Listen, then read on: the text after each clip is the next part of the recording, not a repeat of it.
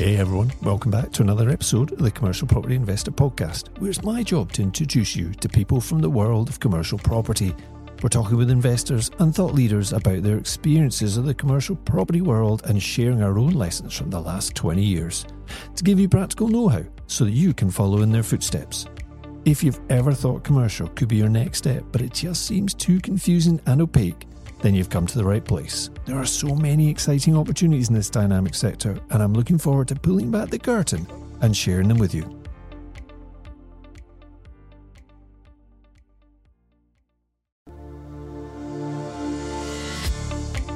I'm still trying to gauge what we are worth. It's not about how much can we make from the business, because I think if you start coming at it from that approach, your couples are going to smell that.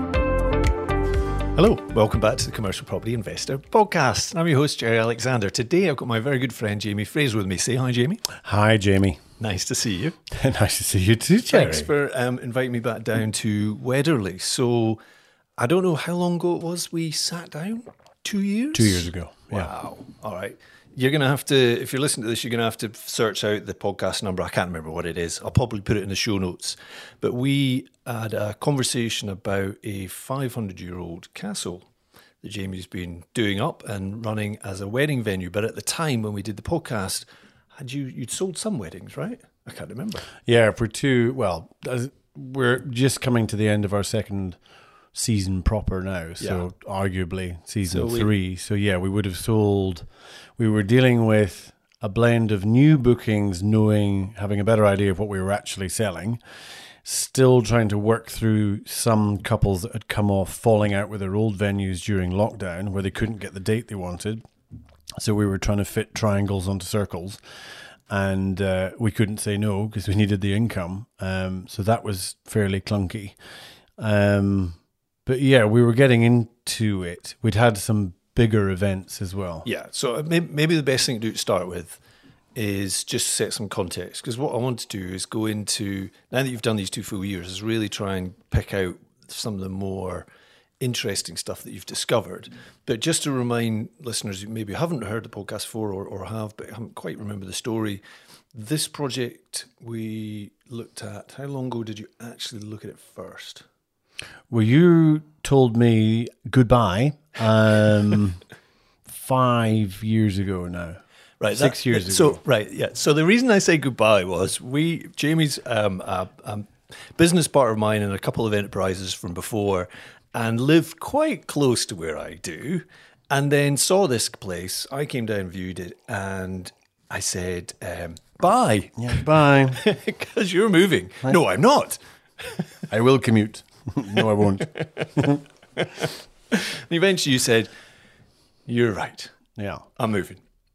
Yeah, we were looking for a diversification project from what was the primary function of the business, which was recruitment, sending young people out to work at summer camp in the States. Yep. So when we were going through the process of looking for potentially a venue where we could open up a summer camp, residential summer camp for kids here in the UK, we came across Wedderlie, and just the layout of the buildings, it had been malnourished, shall we say, for quite a while. A family home, been run as lived in. Well, we're the first owners since mid-13th century or something to actually open it up to other people. It's always been a private residence. Yeah. But the feel of the place, even though it was a bit tatty-bogle, was still, okay, you can see what this could be. So we just said, well, let's go for it. Let's see if we can't create a residential wedding venue with a background in residential summer camps in the US. To my simplistic mind, the challenges were fairly simple. Do we have enough power? Do we have enough water? And is there enough room to put the poo? Other than that, it's just adding things on and trying to talk down some of the industry hype around weddings, which isn't needed really. They're not that difficult to pull together. So basically your background led you to going to the US every year, basically every summer. Yeah, for 16 years. In May time to clear out the winter damage, get everything ready for the customers, being teenagers, often from New York and places around about, to then look after them for 12 weeks, up to 12 weeks in the summer. Yeah, between them and the staff, yeah. And then lock it all up, close it all down, wait for the next season. So you were used to using big equipment, building stuff quickly. So there was a bit of a background there of actually understanding some construction. The bigger the equipment, the faster you move with it. Hire the big tool. But yeah, I think we concluded missives in April 2019. And although when I tell people this, they go, oh my God, that was bad timing. Actually, it was brilliant timing because we're fairly rural and anybody with a branded trade van couldn't leave their house without being reported or risk of being reported. So we said, right, well, we had to take out more borrowing than we wanted to. And the borrowing came on the back of the company's performance up until March 2019, which was a bummer because essentially what we were doing is we were taking out the profit from the recruitment season that on paper we had earned, but we're just never able to realize it because those students never got the opportunity to fly out to the US. Yeah. But because technically we'd shown strength, the bank agreed to lend us the oil, for want of a better phrase, to get this thing moving. After that, lending dried up, particularly when they said, Mr. Fraser, what do you do? I said, well, currently we're developing a residential wedding venue in the middle of a pandemic when you're not allowed to get together, you're not allowed to leave your house, or you're also not allowed to have a wedding. And what's the other side of the business? Oh, it's sending students out to summer camp in America on airlines that don't fly, on a visa system that was shut down, to camps that don't exist and don't know if they can reopen. Can I have some money? The answer was no. But because... I don't think it was solely down to this, but because we had breathing space, like we gave ourselves 2 years to get it open, the first year we did all the heavy stuff. So before you had any risk of or worry about people complaining that, the grounds don't look good or the grass is a bit muddy here, we dug up all the old septic tanks, put in new stuff, basically over-engineered the site to be able to handle what we're now doing to it. But frankly, it should have been done a long time ago. And that allowed us, did all that from that April onwards fairly quickly, so that we had the following spring, summer of 2020 for things to grow in and settle down. So when we actually started showing people around as a prospective wedding venue and as a residential wedding venue, it looked pretty good. Now, like from a stress perspective, we know that under the ground we're good. We've got enough power now. We've got enough water, having had to sink another well last year. That was a fun thing. But it touch wood, I think we're there now. We've had some fairly big events and we haven't tripped the power. So yeah, so let's just talk about that. So what size events are you running and what essentially are the customers buying? So the customers, I guess a bit of my pitch to couples now is if you're looking for that hotel package style wedding, we're not that. If you are using the fact you're getting married as a positive opportunity to bring the important people in your lives together for a weekend, to slow down and to enjoy each other's company, a bit more for the bride too, because whether she likes it or not, she's going to be trapped like Rapunzel in the tower for all of Saturday morning, while more product is applied to her than she ever thought possible. But it gives both the bride and groom, or the bride and the bride, time to put their own spin on things. We're semi-DIY, so we still employ 2 full-time events instructors, coaches.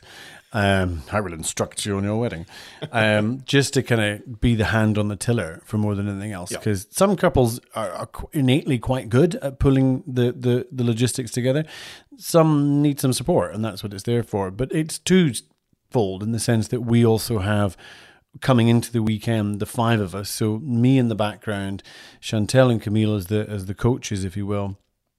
And then the couple themselves. There's 5 core people that are coming into each weekend, and we kind of know what the objectives are, where we're setting out chairs, what's going to happen if it rains, and everybody's very relaxed. So the couple can arrive. We're not a hotel, so they can arrive at 10 o'clock in the morning. And when we say on the day of departure, leave when you're legal, so 2-ish. It's making light of the fact that so many other places chase them out at 10 a.m. Yeah, because they've got more guests coming in because it's Sunday night, and then Monday. Basically, what they're doing is they're paying for exclusive use of the property. And the property at the moment consists of the house itself, very historical old house, coach house, the space we're in right now, the hayloft, stable, and some four cabins. Four cabins, yeah. So how many people can stay on site? Give or take 54, excluding babies. Yeah, but you're having events up to 100 and... Yeah, your average wedding size seems to be about 110. Yeah. Where we can go up to 250, but I don't think many couples that book here would be doing that type of wedding. They would be going for a different venue. Yeah, sure. So from an accommodation point of view, are they going out with to other local? Yeah, and it's been quite a nice thing this year that I think largely from taxi drivers who are realizing that every weekend they're suddenly coming to this venue. The typical type of couple we seem to be attracting is one's a Scot and one's not. So I hands up, never considered this as a USP when we took on Wedderlie. It just felt good. Is that if they maybe met in Edinburgh and they're working down in London. I mean, last weekend, classic example, they're both living in Canada right now, but he's from, where is he, from Glasgow or something, but they want to come to Scotland, so it's in the middle of the UK. So they come together, and at circa 50 people, that sucks up most of your core group. Yeah. And then we have quite an extensive list of accommodation round and about in the borders. And the borders, and I stress I'm still a tourist here, but from our impression of the borders is it struggles from giving people a reason to stop. I mean, I'd never stopped in the borders before. We just drive right through. But it's a lovely part of the world. But there's a lot of people had opened these Airbnb rooms. The hotels in Lauder are all saying, we noticed when you've opened now, and we're really seeing the impact because at least 50% of our guests are staying locally. And we're having more and more people come out of the woodwork going, hey, we've got a room. So we try and go and see these places if we get time just to check, right, okay, fine, this is a nice place. Because you're putting it on the list. Okay, so basically you're running one wedding a week? One wedding a week with, I don't want to tempt fate here, but we have agreed within our refreshed housekeeping team that we will agree to do maximum 4 midweeks next year. Yep. Largely because we think we can, but also because I don't want to turn into a wedding mill, and it gives us time to refresh the site, to do any touch up and what have you. And as you say, that's the differentiator, is that on Sunday when they're away, there's time for the site to be turned around, refreshed, and for the next couple or group to come in the following weekend. Occasionally, some midweek ones, by the sounds of it, you're thinking, are they going to be weddings? Yeah, there will be weddings. We've got one couple already for next year who only human beings would do this, but because of the synergy between when they got engaged and how long they've been dating or something, there was a date specifically in July. We're like, okay, it happens to be a Wednesday. I mean, I would say the average couple also, the minimum rental is a 2-night hire, but half of them will take it for 3 nights and do like a sort of more chilled day on the Sunday, maybe retox a little bit with a couple of bottles of wine on Sunday evening or get a private chef in with a smaller group, and then they head home on the Monday. Yeah, and that's the bit we missed out there. So in terms of what the customer's getting, they're getting the exclusive use, 2-3 days, accommodation, Licensed bar, 2 barns that existing at time of recording this, 2 barns, but we're about to replace our marquee this winter with another double pitch barn. Hysterical Scotland got involved through the planning process and said, oh no, you can't have a single span thing, that'll upset the cows. So they did say yes to another double pitch barn, but it will be one continual space inside with, you can imagine, a few support pillars down the middle. Primarily still used for dining, to keep the group moving between spaces so that Uncle Jimmy can't just sit down all weekend and not really be part of the wedding. That's the reason we're doing that is twofold. One, I think we have a lot of couples that come to site touring and say, I don't want to get married in a marquee. And we say, well, you're not getting married in a marquee. This is just where you dine.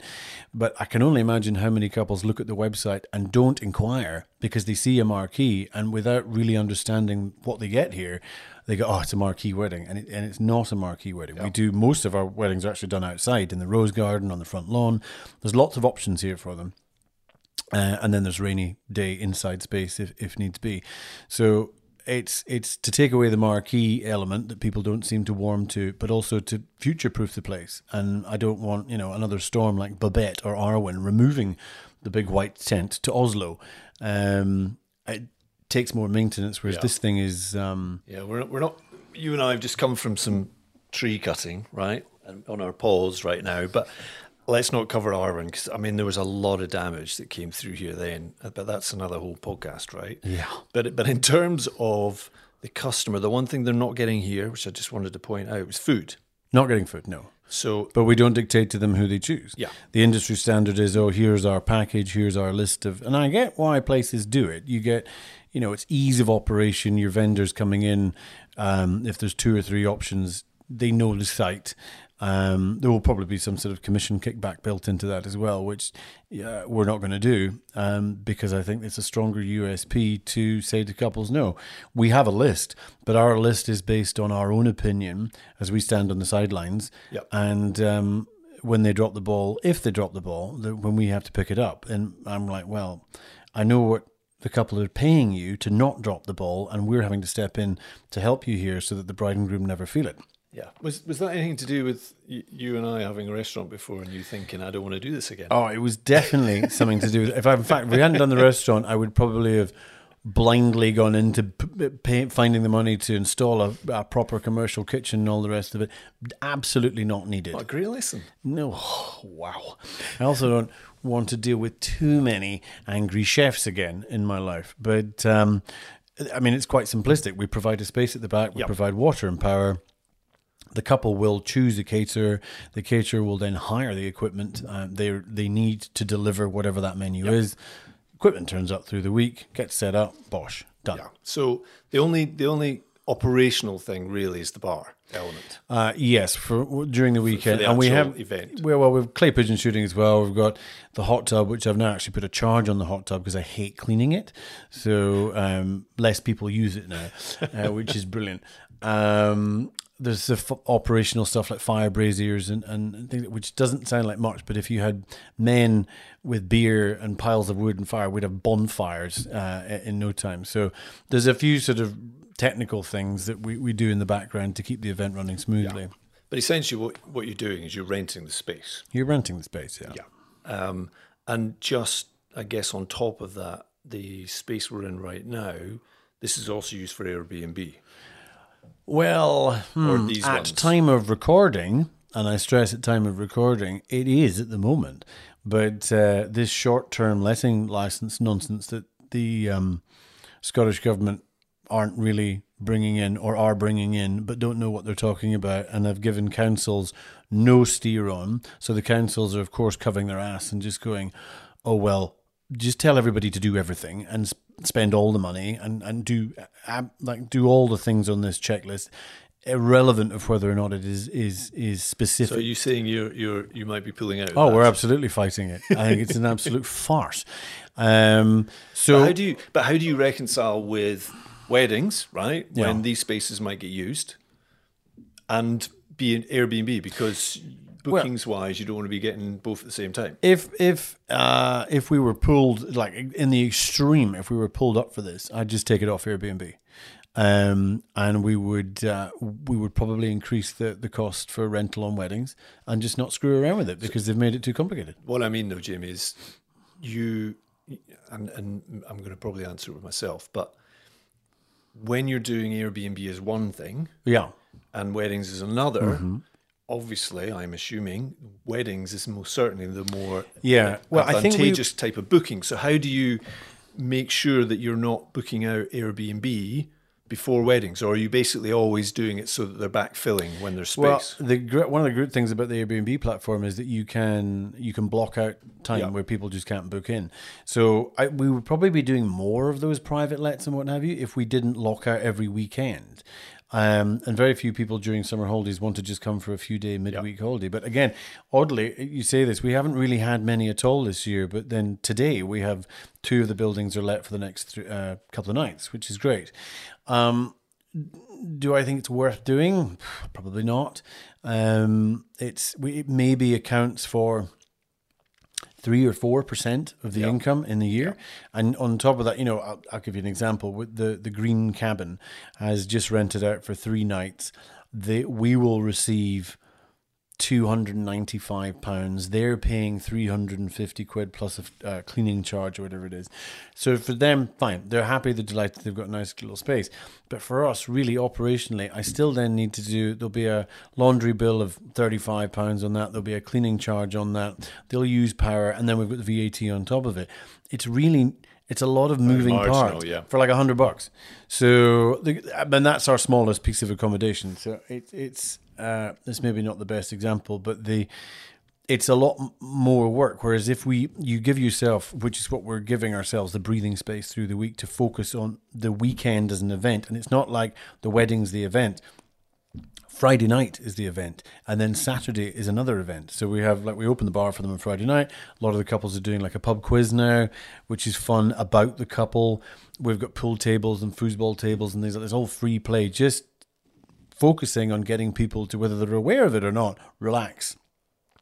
And the sooner they relax, the more the positive vibe is on the place. And it makes coming to work really quite pleasurable because everybody's not high strung. Somebody asked me recently, God, what's it like working with all these brides? And I was actually, the brides are a riot. I said it's the grooms that I find to be on edge more than anything else, and it's largely because they feel like they should be doing something, and there isn't that much to do by the time you get here. But they're the type of couples that book Wedderlie are, I don't know how careful how I phrase this, have a more relaxed approach to life and are focused more on the family than how much money they're spending on flowers. Yeah. There's horses for courses, right? Yeah. So we're 2 years in now. Mm-hmm. So how are your bookings? How are your inquiries? Has this been a good adventure? Yeah. I mean, if you asked me last year, I would still have prefixed what I'm about to say with, I still think we're enjoying the ripple effect of the pandemic. Honeymoon of the pandemic, yeah. I don't know what the time frame is in this industry. I hate using that word industry when people are talking about their weddings. It's like a mechanical kind of phrase for something that should be light and fluffy and enjoyable. But I think we're still regarded as a new venue compared to anybody that was open pre-pandemic. So I kind of gauge on, right, well, we're not really known about. Even people in the borders haven't a clue about us, mostly. And how long does it take for you to bed into a point where you've had so many successful events? And I stress, you need to have successful events where couples, guests come to the venue, they then have a good time, they experience the place, whether they're close to the couple that got married or not. They then go home, and then either they get engaged or they know someone that gets engaged, and over a chat or a glass of wine, they go, oh, we were at a wedding why don't you check it out? And I think, as you bed in with the venue, and I'm going to guess it's probably about 5 years before this really starts to take out. I know we've got 2 weddings sold for next year that are from that ripple specifically effect. From that, yeah. Okay.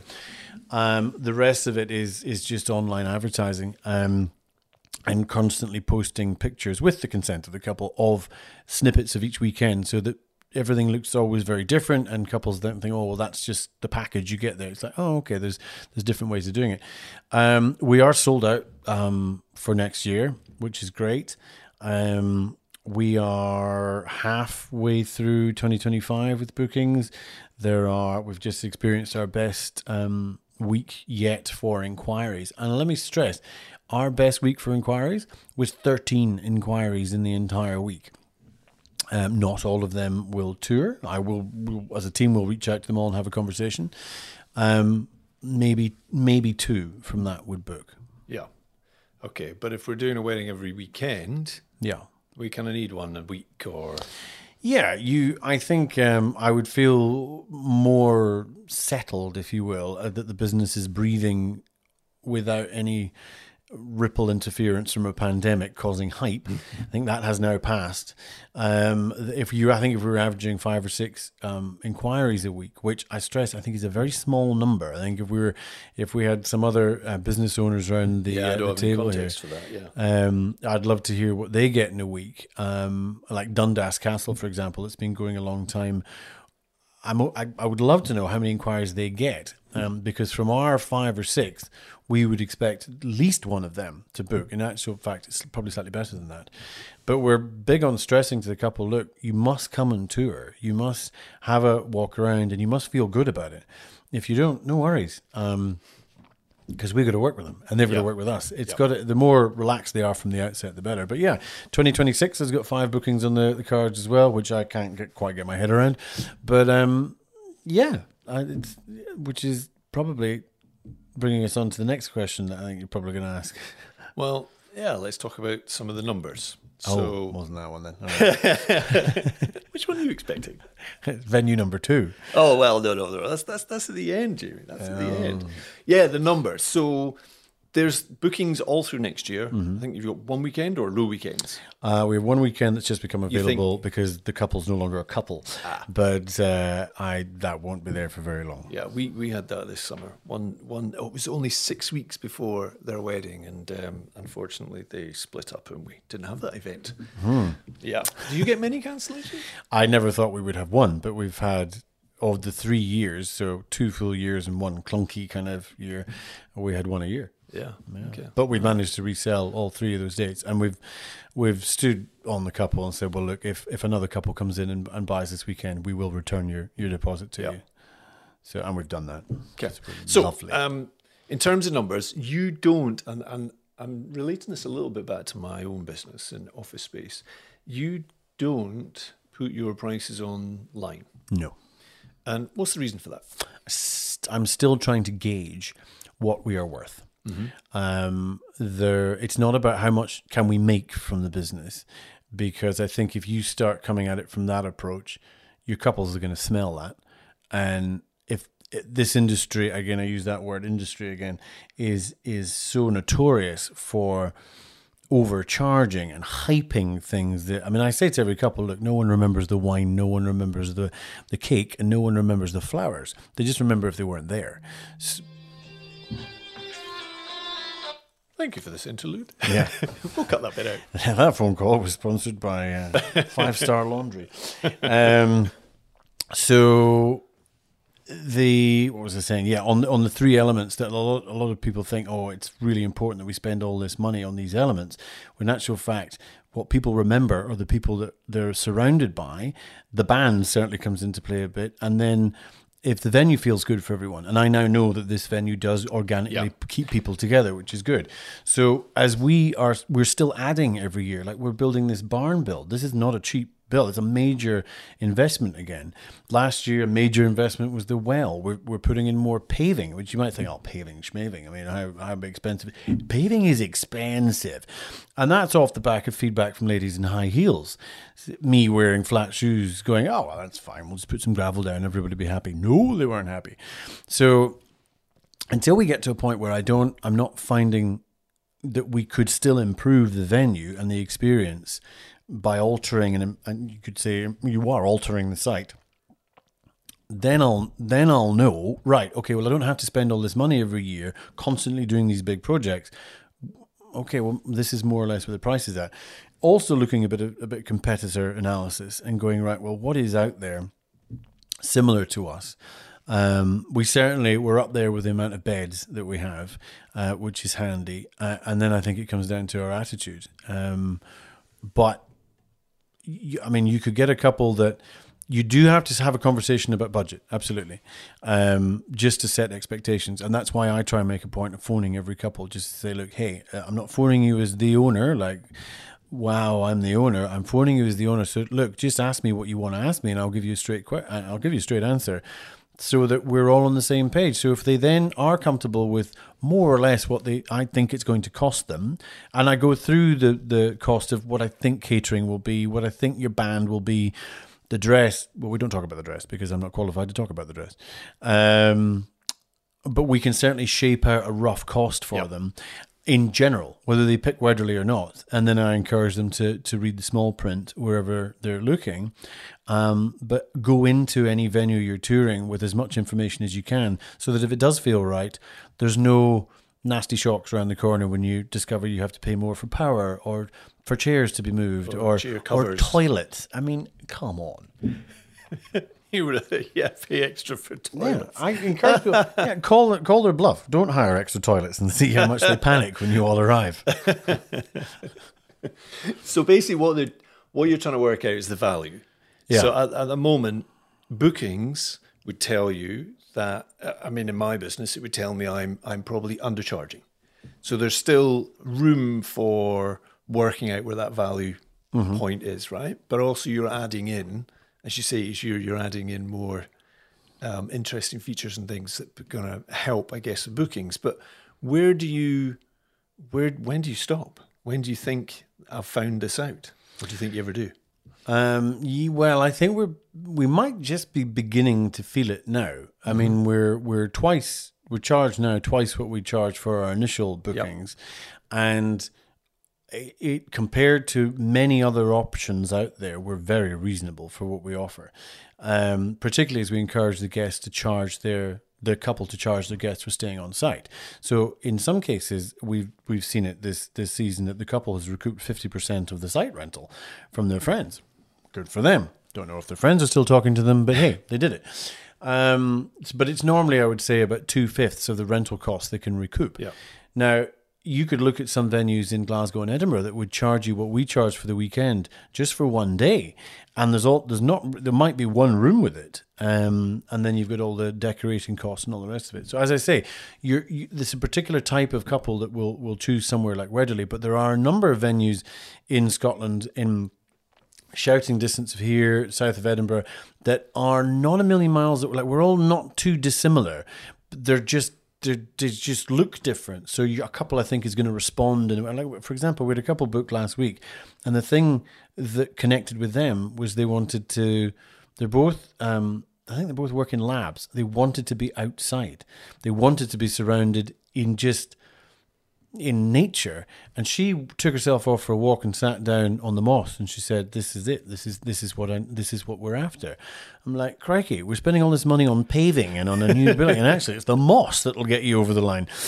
So, but we have put our prices up. I'm not going to go into like the effects of inflation or the effects of the Ukraine war or all that stuff.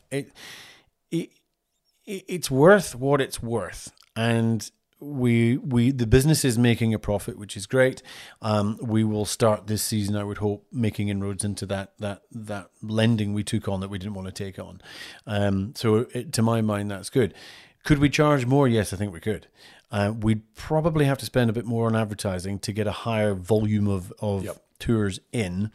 But as long as we're kind of one every 15 days throughout the year, average, I'm okay with that. And we are there. We're maybe going through, I don't know, 20% more inquiries that aren't converting. I mean, when we first started, Jerry, we were landing just about every tour. And we were building site. I now know why. Yes, it looked nice, but we were giving the thing away. Yeah, price. And I didn't factor in VAT because the thing wasn't. I don't know why I didn't. But I was like, maybe it'd be $8,000 or something. That's quite a lot of money because we've just been spending money all the time. The idea of getting £8,000 for a venue of the weekend, I was like, woohoo, we're rolling in it. Oh, it's not actually $8,000. And then I've got cleaning, which I don't know about, and I've got that power, which I still don't know how to have a handle on. Oil, crikey, So we have a better understanding of what this thing costs. So that leads me to a question I wanted to ask about, because you've been talking there about effectively having a niche within this market, right? Not just, I'm in the wedding market, but actually you've got a specific type of couple, a specific offer here. When you bought Wedderlie, or when you were looking at Wedderlie, had you studied all the competition? Had you worked out there was a niche there, or was it slightly more vague than that? Oh, totally vague. I was like, this is going to be fun. Let's go for it. Pretty much. And as we got it, we then evolved our ideas while we're doing the thing up. I was just, at the beginning, going, because we inherited this big sand riding arena thing that we're never having horses. So that we'll just, every couple will hire a marquee and we will do up the accommodation we have. And it's just grown arms and legs from there to be more of what people are looking for. But going into it, we didn't really know what people were looking for. But the big component in making a decision on this was that my wife and I, when we were looking for a venue, most of my mates were coming from the US. So we were not dissimilar to the couples that we get here. And we wanted a place where we could do a couple of nights and slow down. So somewhere in a drawer in the back of my brain, I had parked all these tours that my wife dragged me around different venues, and was confronted with... I'm going to get myself in trouble if I finish that sentence. Packages. We ended up a long way away from home. Yes. How far was that to get there? 2 hours, 2.5? Yeah. For you, it was longer for some. Sure. But between sort of just going pragmatically, look at this site, this is going to be a residential thing. Yeah, this doesn't scare me. And combining it with like, well, what was our experience of going around venues? Yeah. And what were we looking for?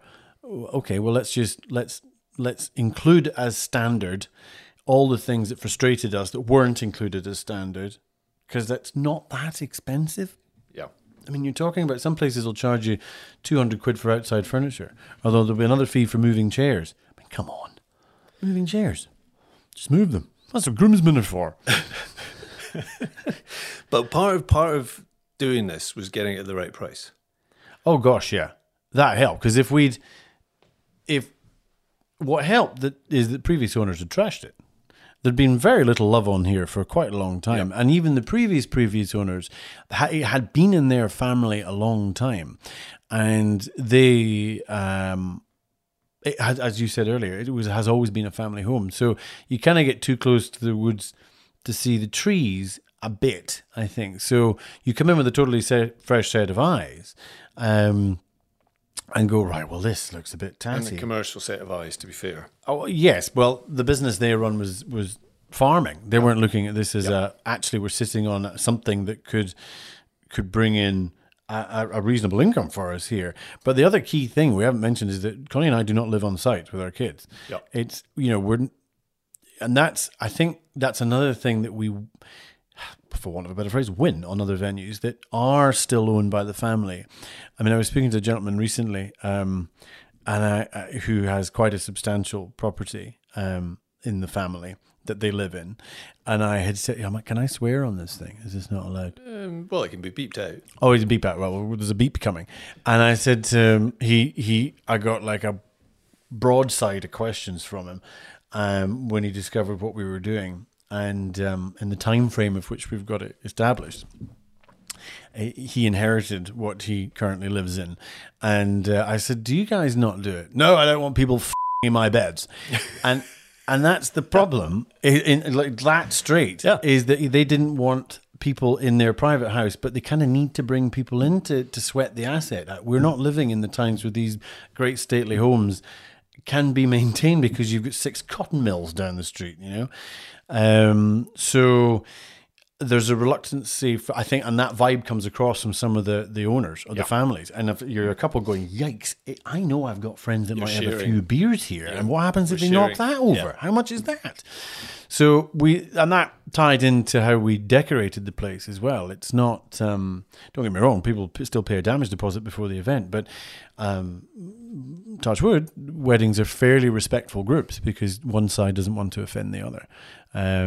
But it's not a big dark building full of tartan. We've tried to make it light and bright. Aye. And people seem to be responding well to that. Yeah. Okay, great. So numbers-wise, you're you've managed to push your price to double what you started with. And the number you started with was the kind of figure that you'd possibly stuck your finger in the air and thinking that might work, but then discovered we had no experience of selling it. We got it way wrong. We should have been higher and would have still sold. Yeah. But it did give us the confidence of going, crikey. What I also didn't know was that we launched at the end of a pandemic. There was a lot of people looking for venues. We should have put the price up at that point and capitalized on that because we'd be in a stronger position financially now if we had it done. As it turned out, we sold nearly a season and a half at that earlier price. Way under what it was actually worth. So, yeah, but again, you learn by doing. That there's pros and cons. So based on our last chat, we did discuss quite a lot about doing the place up and what an old property can bring as challenges, right? But 2 years in, is there anything you would have changed about what you did? The amount of money you spent, the quality you did? I overreacted to the heating system in the main house. Mm-hmm. I put in a secondary boiler so that there's 2 boilers in there. But it wasn't done well. Like, it should be a fallback system. It's not. It's a big rectangle, essentially. So one boiler now does the hot water for one side of the property, which is a brand new, super sexy system. And on the other side, the boiler does the heating for the whole house and the hot water on that side. One of those boilers could do the whole house. So really thinking about it, what we should have done is just plumb them both in, or I would get someone that knew more than the plumber team that we got in. But at that time, I thought we had the best one. It turns out we didn't have the best one, because a better person would have gone, no, you don't need the second one, Jamie. We'll just upgrade this, and we're going to tear the house apart anyway, so we'll just upgrade the everything you need. And that would definitely be one. I don't know, because the thing is, every time, and I appreciate you probably hear this a lot on these kind of things, but every time you make a mistake, we've broken just about everything on the site, because there's no guidebook that comes with these places. Of like, where's all your old, I mean, this is seriously old site, this. So you find old water drains and old power lines by breaking them. And, oh, well, there's the electricity. Oops.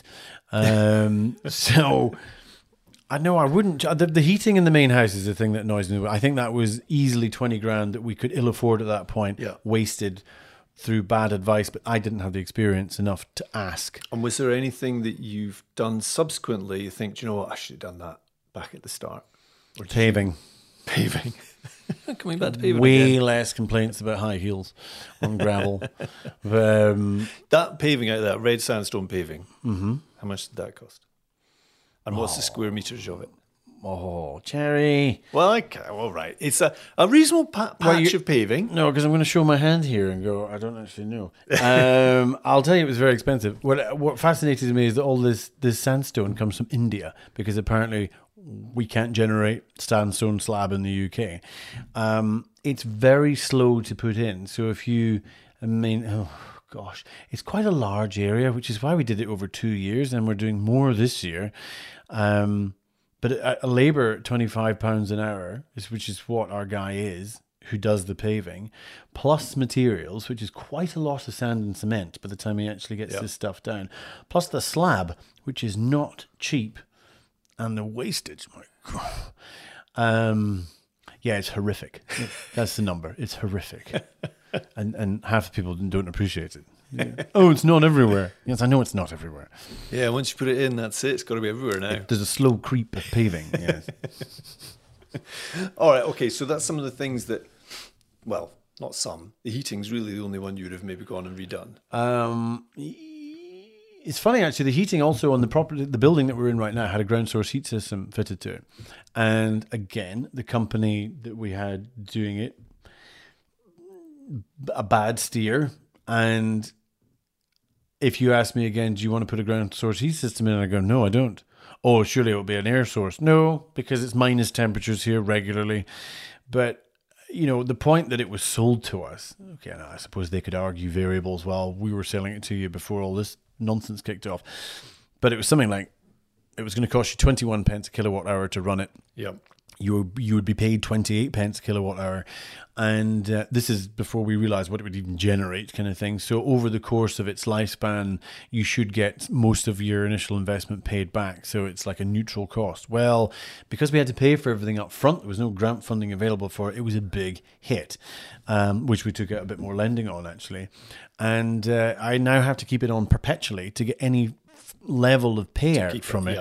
But I think now, if we're honest with each other, it's gone past the point of running efficiently. We should just turn it off. I wouldn't put it in this building again. No, and the experience was a fairly negative one too. I mean, if anybody's thinking of doing it, it never occurred to me that the company installing it, selling it to us, wouldn't have tested the ground to see if the ground is suitable for receiving the big long lengths of pipe, which they didn't do here. And not only did they then trash the place doing it, It was extra costs. It looked really bad for quite a long time. And even then they weren't sure it was going to work, because instead of going into soil, it was going into bedrock in places. Not that warm. How do you find the situation with the oil, though, for the main house? Very good, because we have been also upgrading the windows. Yes, in case anybody is listening here from the authorities, we have been using heritage style. Even though I would say in the 16th century, if there was UVPC double glazing available or sash and clay single pane, they wouldn't have gone, oh, we'll have that UVPC thing. That'd be great. So we've been slowly making the house a lot more thermally efficient. Yep. Yeah, it's not bad. And we do weddings through spring, summer, autumn. It's not that chilly. Yeah, fair enough. It's interesting to hear what you're saying there about the ground, though. And would you consider air, or you just think no? I think it's I don't know enough about it, but from what I hear about it, it's even more expensive when it's cold outside. It's the debate, isn't it? It's that constant debate. I think a windmill here would probably be or a solar array would be something. I think a solar array would probably be a better shout. We do have circa 50 acres here. We do have some open parkland that we could put a solar array in. I'm just a little reticent about the damage it would cause, because anything I do in the winter to the grounds is seen for the spring couples, and I don't want it to look like a building site. It's interesting. In our world, more customers are asking. And don't get me wrong, this isn't like a high percentage, but more customers are asking about energy, where it's coming from, where your power source is, what your carbon footprint is, because actually it feeds into their carbon footprint, which then gets assessed sometimes by their customers, which can be big corporates, which is where it's coming from.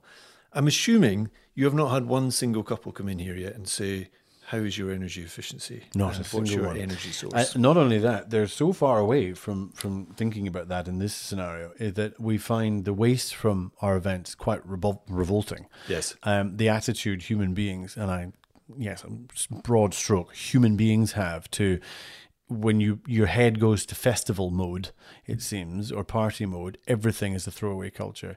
I mean, I'm not exaggerating. I mean, every weekend I will be first on site every week I'll be first on site on a Monday. First thing I do is go to the bins and separate recycling. And this morning again, we had a contaminated general recycling because it happens every weekend. Somebody just threw the nappies in there. It quite clearly says recycling, but human beings aren't that great. Really, they're not a great species. So we've now adjusted our waste management to assume that everyone is not very nice when it comes to waste management. So our glass goes in a skip because Borders Council doesn't really have a glass recycling. They just say, just throw it in general waste. I'm not throwing it in general waste. But even then, it goes in a skip and gets taken away and turned into aggregate. It doesn't get recycled. We're seriously considering getting pigs too, because the food waste is bonkers from these things. And I'd like to use it. We have spent quite a lot of time planting trees. So we're taking what has been commercial farmland for a long time, and we're slowly turning it into a giant arboretum, mainly because I want people, when I'm long dead, people to walk through this ground and go, who on earth planted that tree there? I'll giggle from a cloud. Do you think about that when we're cutting down some of these? Actually, we're not really cutting down any trees, are we? We're basically going into windblown trees. Yeah, we're doing woodland management. Weigh 4 or 5 tons each. Well, what I was thinking there is that, this has opened up a nice space. What random thing can we plant in the canopy?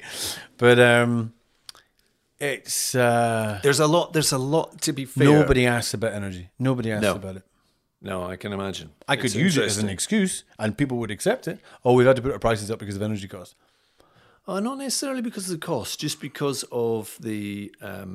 I guess it's corporate. It's corporate that's pushing it, but it's that whole thing about energy source rather than energy cost. So, is it renewable? Is it? Are you actually putting a lot of carbon in the atmosphere, or are you actually paying attention to it? But I think B to C, business to consumer, is still not. It's not being pushed. None of our customers have asked about it. I don't think it would influence any of their thinking. We're getting in office space more now. It has to be said. Right. Okay. So just to circle back, last point, question you were thinking about. This one's 2 years in. Mm-hmm. It's clearly working. Yeah. The return. We haven't spoken about the full numbers, but we'll maybe I like to be a bit cloak and dagger, Jerry. Yeah. I appreciate you like sharing all the information. I'm going to keep a few bits to myself. But suffice to say, it's going well. And, we've had conversations about, well, where's the next one? Yeah. Where are we at with that? Forgive me if I offend anyone from what I'm about to say, no offense intended, but the reality is I'm happily married with 3 small children. And we still run the other side of our business, which is the recruitment stuff for camp. I have 2 days in the office on that side of things. I have, at the moment, 3 days down at Wedderlie. And then most Saturdays I'm still helping out at the wedding. So the staff as a whole, they know what the objective is. Jamie wants to be made unemployed, but we're a few steps away from that, unfortunately. Mm-hmm. And it's not because I have reticence to hand it over. I just have reticence that for certain tasks at the moment, I'm the strongest pair of hands in the group. So until we find an equally or even 80% there, I'd be happy with that.